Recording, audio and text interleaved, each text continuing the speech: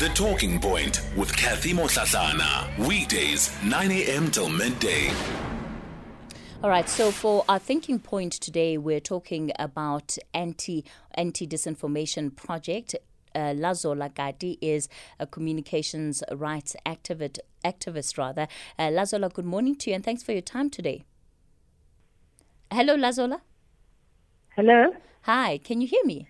Yes, I can. I'm sorry about that. Okay. Good morning and thank you for having me. No problem. So let's talk then about the Anti-Disinformation Project and what work you are going to be doing, particularly in this period of elections. Yes, so the project is basically a collective of organizations and individuals that have an interest in educating and raising awareness around disinformation. Disinformation then being the manipulation of information for a specific or malicious sort of perspective. And we saw examples of this during the xenophobic attacks, during the lootings that happened earlier on this year. So then we realized that this is actually really becoming a bigger issue even in South Africa.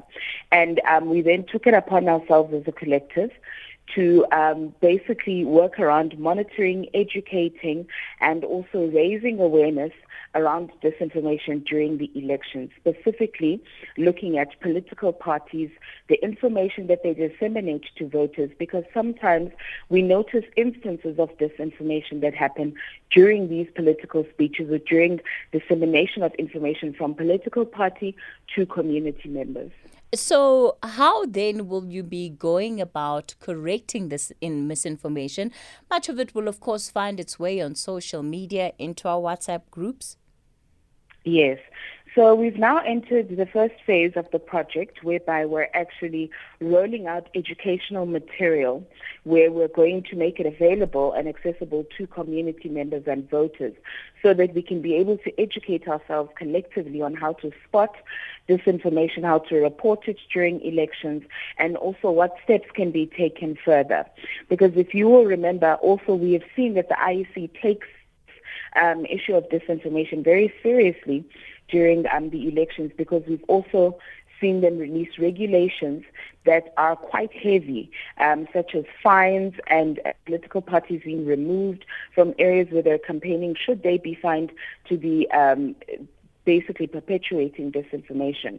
So on our side, we're going to be monitoring using a lot of tech and applications that have been readily made available from one of our partner organizations that we're working with within the project.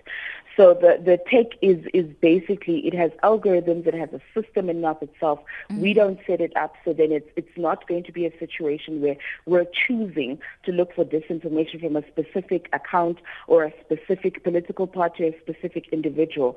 This is a system in and of itself that operates and pulls out instances of disinformation that we can then report, publicize, and raise awareness about. So in terms of this tool that you're using, where does it draw the information from? Is it from, from social media platforms? How will it know whether there's certain information being spread over WhatsApp, let's say, for example, which is supposed to be an encrypted service? So the tools that we're using don't basically look at encrypted apps such as your WhatsApp, because that would be a violation of your privacy, obviously. So it does monitor more public platforms like your social media, internet searches as well, what is then spread as well, like more public platforms that we can all engage on. And also remembering that when there is an instance of disinformation, we're not going to run off and hide and sort of like attack specific accounts, because we also do understand the psychology behind disinformation is that some people are not aware that they're spreading disinformation. So hence why we're emphasizing the educational and awareness aspect of the project itself, because we're still as a country at a baby stage trying to understand what disinformation is versus misinformation versus satirical content, right? So this is basically an education exercise, but also particularly making sure that we hold political parties accountable, because there's actually a lot of disinformation that gets disseminated from political parties. And we've noted that a lot of people are expecting for individuals and private accounts to be the subject of the project, whereas we're also definitely and majority looking at political parties to ensure that the information that they're giving to voters is free and is fair, which then obviously will then equal to free and fair elections. And how will you be calling out the parties that are responsible for driving the disinformation? The best way to call out any sort of bigger political party or bigger company is to report them, because the IEC has set out a reporting mechanism where disinformation has been seen. So we're also going to be releasing ways on how voters and community members can report. So we're going to be reporting them officially to the IEC, and the IEC courts will then take up the rest of the case and investigation and basically seeing what type of fine that specific political party would be given.